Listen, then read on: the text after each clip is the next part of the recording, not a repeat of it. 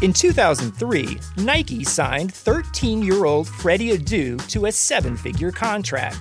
But Freddie didn't live up to the hype. He has turned down every single documentary project looking closely at the details of his career. Until now.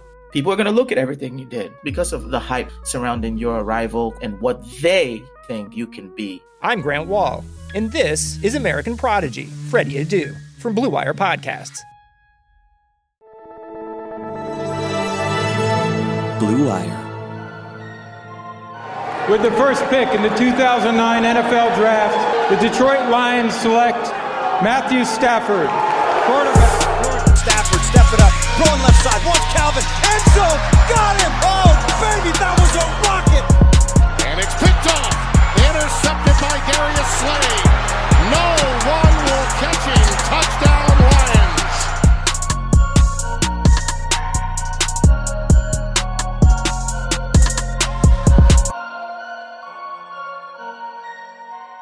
Hello and welcome to another episode of The Michael Rothstein Show. I am your host, Michael Rothstein. I hope you had a good Thanksgiving.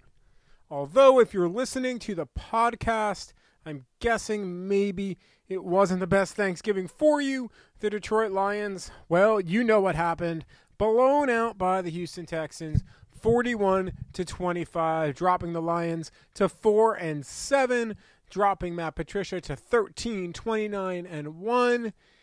And yeah. So if you read what I wrote post-game on ESPN.com, you know where I stand right now. You know how I feel. And I'll just read you the headline because it's probably just easier that way to do that. Sorry if my voice is a little bit raspy. It's been a little bit of a long day. But the headline of my story is this. After another embarrassing loss, it's time for Detroit Lions coach Matt Patricia to go.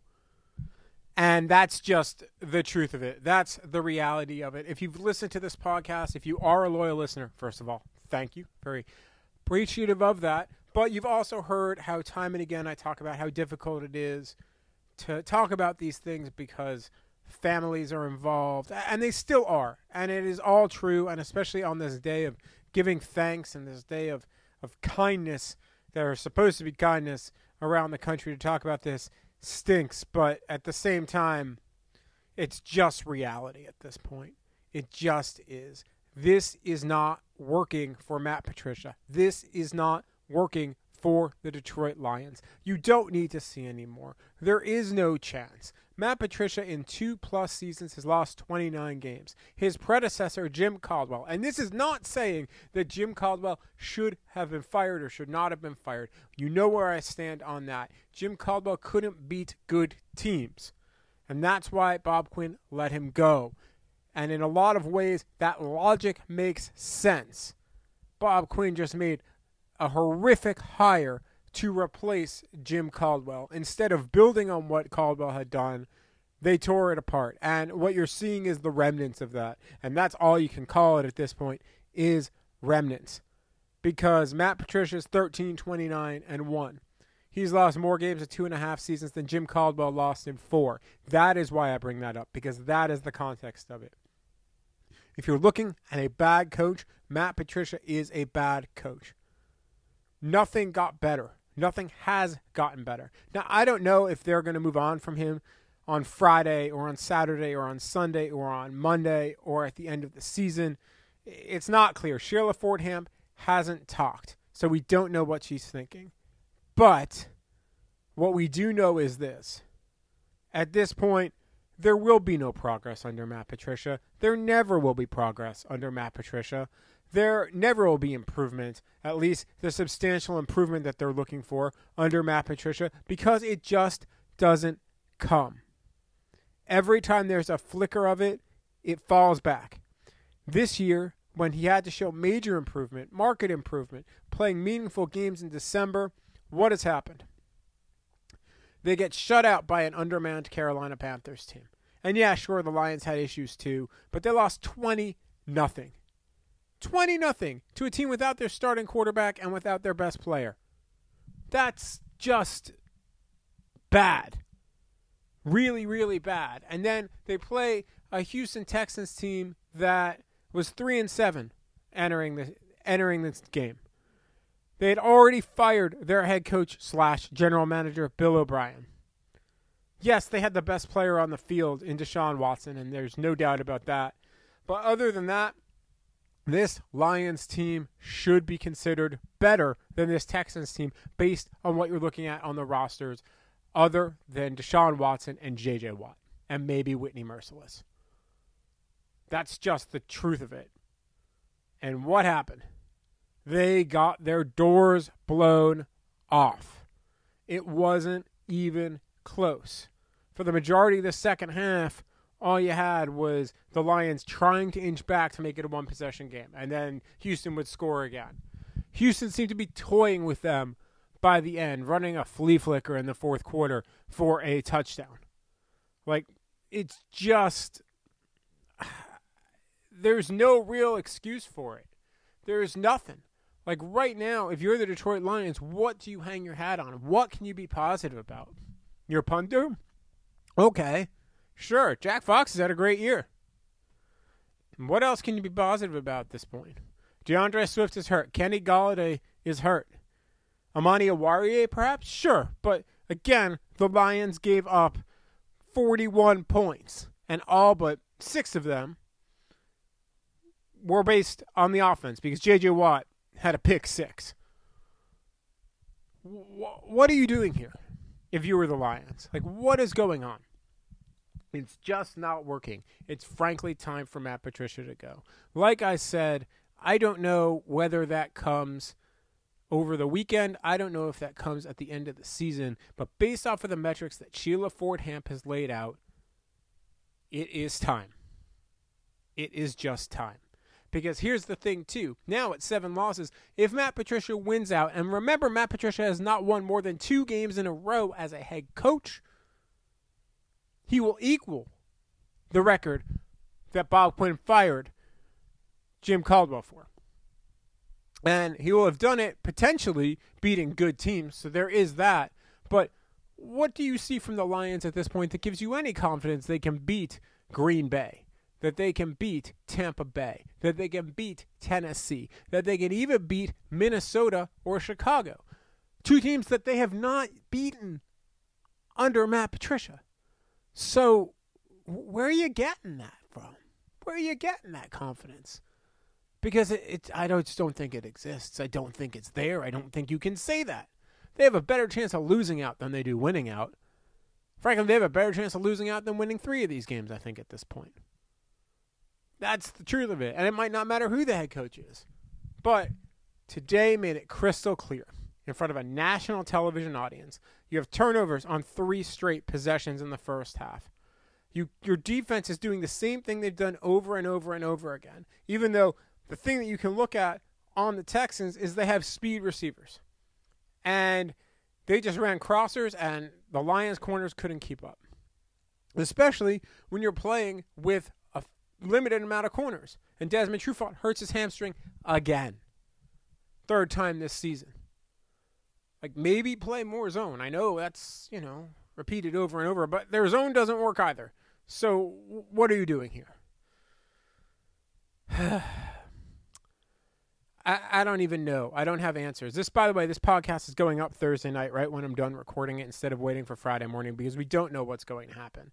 And I don't have answers for you. I don't. I wish I did. But we'll find out one way or the other, one would think, soon enough. There are bigger questions at play, too, is, so do they get rid of Matt Patricia? At this point, I don't understand how you can keep him. Do they get rid of Bob Quinn? I think you can make an argument there. It's not maybe the most convincing argument, but I think there can be an argument made. I don't know what they do there. And are you really ready to blow it all up again? And that's what you would do if you get rid of both of them.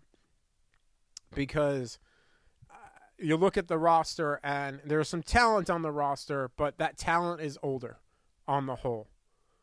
And we're going to potentially have plenty of time to get into all of this, but you look at it, you just look at the roster and some of their best talent, you look at their starters, right? Their offensive line's pretty good. I think they have a good core there on the offensive line. Obviously, Stafford's a big question. Peterson should not be around in Detroit next year, but obviously DeAndre Swift is hurt.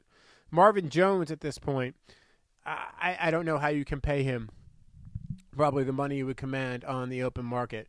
Marvin Hall, you could say they should use him more, but they use him in the same way they've used him since they got him, which is you're going to throw to him once or twice. It's almost always going to be deep. He had 4 targets, 2 catches for 16 yards. So they threw to him a little bit short, but still, like, take advantage of his speed somehow. Yeah, that's kind of where I'm at right now. I appreciate y'all listening. We'll be back right after the break. We'll dig in a little bit more on the Texans' absolute demolishing of the Detroit Lions right here on the Michael Rothstein Show, and I hope you had a happy day. Thanks to a lack of natural athleticism or commitment or overbearing sports parents, fewer than 1% of 1% of 1% of people will ever play professional football. But instead of entering the NFL, they've joined another league, the League of Football Watchers. And if you're listening to this podcast, you probably are one of them. This football season will be different, and Pepsi is here to get you ready for game day, no matter how much you watch. And let's be honest, if you're watching the Lions right now, you probably need something to get you through what you've been seeing on the field. And Pepsi is that refreshment you need to power through any game day, even Lions games. Because Pepsi isn't made for those who play the game. It's made for those who watch it. Pepsi, made for football watching. 2020 has already reshaped how we work, and it's almost over, much to the happiness of probably everybody. Businesses across the globe are challenged to be their most efficient, which means every hire is critical. Indeed is here to help. Indeed is the #1 job site in the world with more total visits than any other job site according to ComScore. Indeed helps you find quality candidates quickly so you can focus on hiring the person you need to keep your business going. Unlike other sites, Indeed gives you full control and payment flexibility over your hiring. You only pay for what you need. You can pause your account at any time, and there are no long-term contracts. That's right, no long-term contracts. And now Indeed's new way of matching you with candidates instantly delivers a short list of quality candidates whose resumes on Indeed match your job criteria that you can contact the moment you sponsor a job, making Indeed the only job site that can move as fast as you do. 73% of online job seekers in the U.S. visiting Indeed each month according to ComScore total visits. So it's clear Indeed can help you get the quality hire you need. That's why more than 3 million businesses worldwide use Indeed for hiring. Right now, Indeed is offering our listeners a free $75 credit to boost your job post, which means more quality candidates will see it fast. Faster than even Matt Prater's 59-yard field goal went through the uprights.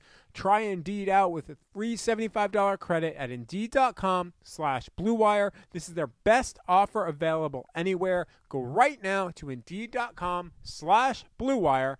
Offer valid through December 31st. Terms and conditions apply. And football, as we have seen, is very much back in full swing. And you might not be at a game this year. Only 500 or so people can be in Lions games over the last couple of home games, but you can still be in on the action at BetOnline. BetOnline is going the extra mile to make sure you can get in on every possible chance to win this season. From game spreads and totals to team, player, and coaching props, BetOnline gives you more options to wager than anywhere else. You can get in on their season opening bonuses today and start off wagering on wins, division, and championship futures all day, every day. Head to BetOnline today and take advantage of all the great sign-up bonuses. Don't forget to use that promo code BlueWire at betonline.ag. That's BlueWire, all one word. BetOnline, your online sportsbook experts. Now, back to our show. Welcome back. Thank you for joining us. Really appreciate it. So let's dive in a little bit more to the actual game, because obviously I got off of my chest what today really felt like for the Lions. And to be fair, Matt Patricia in his post-game press conference, and there were audio issues all over the place in that post-game press conference. Those were not his fault. That was not purposeful by the Lions because they made sure they got us the full audio that was clean afterward. It was just part of the Zoom technical world. But Matt Patricia was honest in the post-game press conference, saying they had to, be better, do better, that there wasn't a lot of positives he could pull from this game. He started the press conference by talking about his wife and his kids, and that's something that Matt Patricia usually does not do. So I thought that was actually pretty interesting, perhaps pretty telling. A lot of times you see coaches kind of toward the end. Jim Caldwell did this as well. He would have his family around. I think if you maybe remember this in 2017 after they played their last game, he brought his entire family into their press conference. The fact that he mentioned his family. Now, granted, it's Thanksgiving, so it's a little bit different there. But, I think it's something to talk about. And here is his opening statement, and I'm going to read it because, again, I think it maybe tells you where he's at mentally right now. Quote, before we get into the game, obviously we've got a lot to be thankful for here, health, family, so I hope everybody has a good Thanksgiving. I'm just really appreciative of my family, my wife, my kids. My wife does a lot behind the scenes, and from that standpoint, I appreciate her a lot.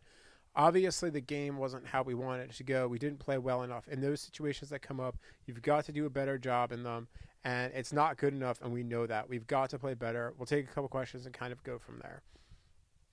So that's the first time he's really said a couple of questions, but beyond that, anything he's talked about his family. If you remember in that first season, anytime anyone would ask him anything about anything not related to football, he would not answer it at all.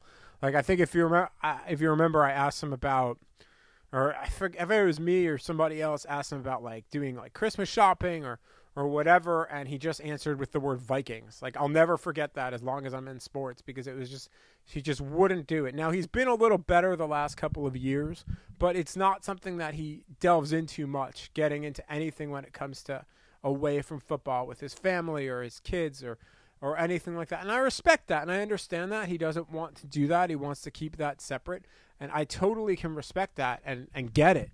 But the fact that he did that and he talked about it right off the top was something that kind of struck me a little bit. And I know Dave Burkett tweeted about that as well. I thought it was pretty interesting. But you look at kind of the way he talked in the press conference. He was asked, does he expect to be coaching the team next week? Quote, yeah, again, I focus on one day at a time. That hasn't changed, so we'll focus on today and go from there. And he wouldn't say timelines of meeting with ownership, meeting with Bob Quinn, who he obviously talks to a lot. He just wouldn't get into anything big picture. Now, that is, again, typical for Matt Patricia, but the last few weeks after losses, I've just noticed, and this is maybe just a random observation, he seems obviously more sullen and more defeated after losses lately, and today kind of felt very similar. Now, couldn't totally tell because of the issues with the audio, but I mean, at this point, he's been getting questions about his job status every day for weeks, for a month, more or less. Certainly after almost every game, after every loss, definitely. And I mean, no matter what he can say, no matter what he says about it, yeah, it wears on you. I mean, think about it. If you got questioned about your job every day for a month and it was a very public job and you were publicly failing, it would wear on you too. I don't care who you are. I don't care if you're the most stone-faced person out there. Matt Patricia is not that. Matt Patricia is an emotional guy. He's a passionate guy. And, yeah, it wears on you, without a doubt. Matthew Stafford was asked whether he felt like Matt Patricia should continue to be the head coach. Quote, it's not my decision. That's for somebody else. If you want to ask me about the game, you ask me about the game. Now, I'm the one who asked him that question. To be fair, we have asked Matthew Stafford that question before about Joe Lombardi, about Jim Schwartz, about Jim Caldwell, about Jim Bob Cooter, about Scott Linehan, and Matthew Stafford generally gives some variation of that answer about that it's not his decision, that that's a decision for somebody else. He tries to kind of stay out of that and be just a player. And, you know, I understand that too. Now, he's the leader of this team. Now, who knows what happens with his future, and I think he recognizes that too, that you just don't know what's going to happen with him now, because I think there's an inflection point you're hitting with him and deciding where you want to go with him in the future if you want to continue forward with him. But that answer, I've seen some people make a big deal out of it. That did not strike me as a huge thing because that's a very Matthew Stafford answer. I also asked him whether he wondered if he ever wonders about what it's like to play elsewhere, because, I mean, that's come up a lot too, and that's not the first time. And quote, "No, I just put my head down and go to work. It's on us as players. We have to go out there and make plays. It doesn't matter what uniform you're wearing. The team that makes more plays is going to win the game. And we didn't do that and haven't done it consistently enough this year. We understand that. We work every day to make sure that it is us who is making the plays to win the game. So we have to go out there and make plays when they're available." End quote. And, he didn't want to talk big picture. So that's kind of where Matthew Stafford was at this point. And, he was asked whether, he thought that Matt Patricia has changed it all. And he said that no, he believes he's the same guy every day. And he was asked about his own personal toll on the season. And, he said he feels lucky to be able to play and that, quote, "Is it easy to lose games? No, that's tough. There's no question about that. But at the same time, I do feel lucky to do what I do, especially at a time like this." End quote. TJ Hawkinson was asked about Matt Patricia's job status, and he basically also didn't want to comment on it. And he said that he'd always be grateful to Matt Patricia for taking a chance on him. So those are kind of where the players are when it comes to where they feel about their head coach right now. And again, I wasn't struck by any of those answers. Now, no one was coming out passionately defending Matt Patricia. I think Adrian Peterson did a little bit, but I didn't catch that because I was in another press conference at the time. But, that, again, doesn't surprise me. I think that the way players would universally rally around Jim Caldwell was a rarity, at least from what I've seen on the professional level. So that's kind of where things are in the locker room. As far as within the game, there were a couple guys who I thought played well. I thought TJ Hawkinson had a good game, 5 catches, 89 yards. A lot of that, of course, came on a 51-yard double reverse flea flicker. That was a gorgeous play on the first drive of the game. It was really aggressive from Darrell Bevell. Liked that play call. But I thought Hawkinson played well. I thought he continued to show the progress that he's been making. I thought Adrian Peterson ran well. I thought Kerryon Johnson ran well, considering what they were being asked to do. Obviously, they ended up in a negative game script again, so that changes a little bit of it. But they did run 26 times between the two of them. They gained 101 yards between the two of them. So that's a pretty decent day. They scored a couple of touchdowns. Jack Fox didn't have the best day punting. Jamal Agnew, I think the one thing maybe we learned about this team today is Jamal Agnew can throw the ball a bit. He had a great arm there. Obviously, Matthew Stafford did not bring that ball in, but it was really close. But that was a perfect pass from Jamal Agnew. And then defensively, did anyone really have a good game? I don't know. I mean, you saw Jared Davis as an edge rusher, which was something new and different. Other than that, no one really had a standout game. I mean, Everson Griffin had a half sack. Nick Williams had his first sack with the Lions, but that he's been so up and down this season and largely down. There wasn't a lot of good plays out there to be made by the Lions. There just were not. I thought Darrell Bevell, on the whole, actually called a pretty decent game. Couldn't help the 3 turnovers on 3 possessions, but I thought he was more aggressive. They ran a couple of different trick plays. Obviously, still ran probably way too much, running Peterson up the middle. But they came out in the second half. They were really aggressive, and they ran the ball right down Houston's throats. Then they did get stopped and ended up turning into a field goal, and that was pretty much at that point when that happens, and they end up having to take the Matt Prater field goal, which cut the Houston lead to 23-17. The Texans get that field goal back, and at that point, it was all pretty much over because then they kick a field goal, then Texans score on that flea flicker. That becomes 34-17. Then Will Fuller scores again. That becomes 41-17. And at that point, you're done if you're the Lions. But they ran a lot of trickery, and I thought they did a lot of really interesting stuff, and they were really aggressive. To me, it felt very much like a Week 17 game plan from the Lions in their aggressiveness, because if you remember the last couple of years, Patricia's thrown out everything in Week 17. There was the Matt Prater throw. There was Taylor Decker catching a touchdown. There's been excitement and trickery, and you're like, well, where has this aggressiveness been from a guy who's been largely conservative in Patricia? And you saw that, I think, a little bit again today, where it was like emptying a little bit. So, if you're looking for another sign of maybe things to come, that, to me, I think I noted it even on Twitter, that this felt very much like a Week 17 type of game plan, that they were just kind of going for it. Now, you wonder what they would have done maybe if they had just gone for it before and been more aggressive, but we'll never know that answer. So that's kind of, I think, where things are right now. There's not much more to say about this game. The Lions dropped to 4-7. They've got 5 games left in this season. And they're at Chicago, home against Green Bay, at Tennessee, home against Tampa, home against Minnesota, and then this season's over. And we'll find out whether it's this weekend, we'll find out at some point in December what the future is going to hold for this franchise. But that's kind of where things are, and who knows, we'll either be talking again perhaps in the next few hours, next couple of days, or back to our regularly scheduled programming on Monday.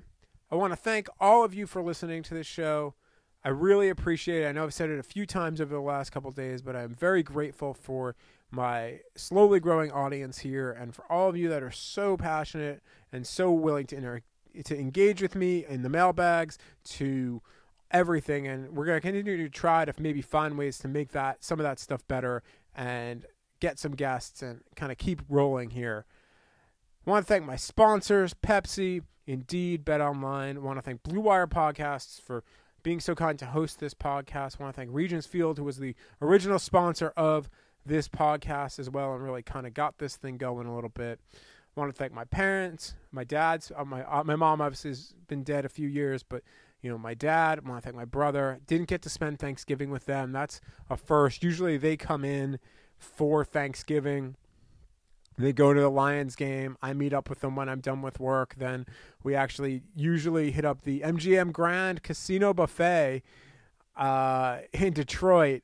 That's usually what our Thanksgiving has been for a while, and to the point where even if I don't do the buffet part of it, that's been my Thanksgiving tradition basically since I started covering the Lions, because I don't have any family around here. And, by the time I'm out of there, restaurants largely aren't open. Obviously this year, nothing was open, but yeah, so it's weird not to be able to do casino Thanksgiving. It's weird to be in an empty stadium, weird to be able to drive right across Woodward and actually down Woodward to get to the game.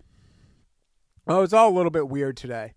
And I just hope that if you're able to virtually or safely in person, see your families, talk to some friends, be grateful for your people, the people who are around you. This has been a tough year, 2020.